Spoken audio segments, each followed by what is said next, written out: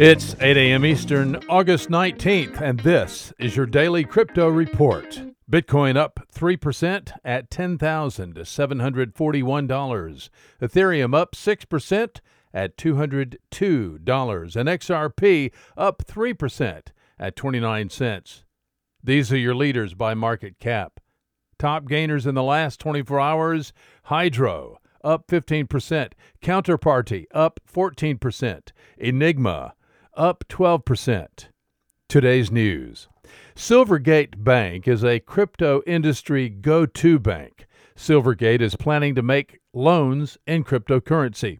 Silvergate already serves Coinbase, Bitstamp, Genesis Trading, and Polychain Capital. Now, Silvergate has filed an updated IPO, which shows Silvergate is planning to offer fiat loans collateralized with crypto to institutional clients.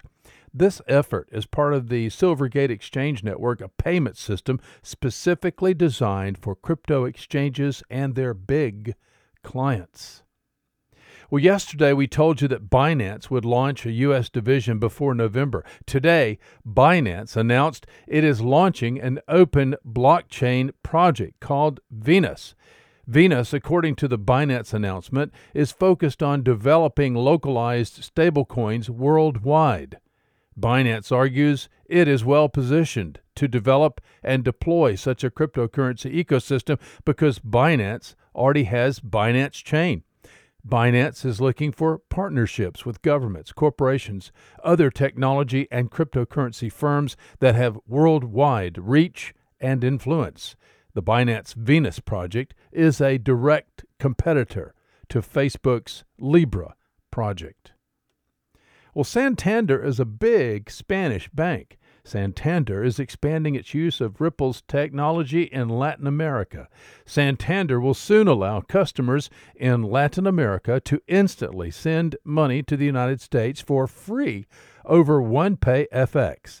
OnePay FX is a mobile app that uses Ripple's X-Current software.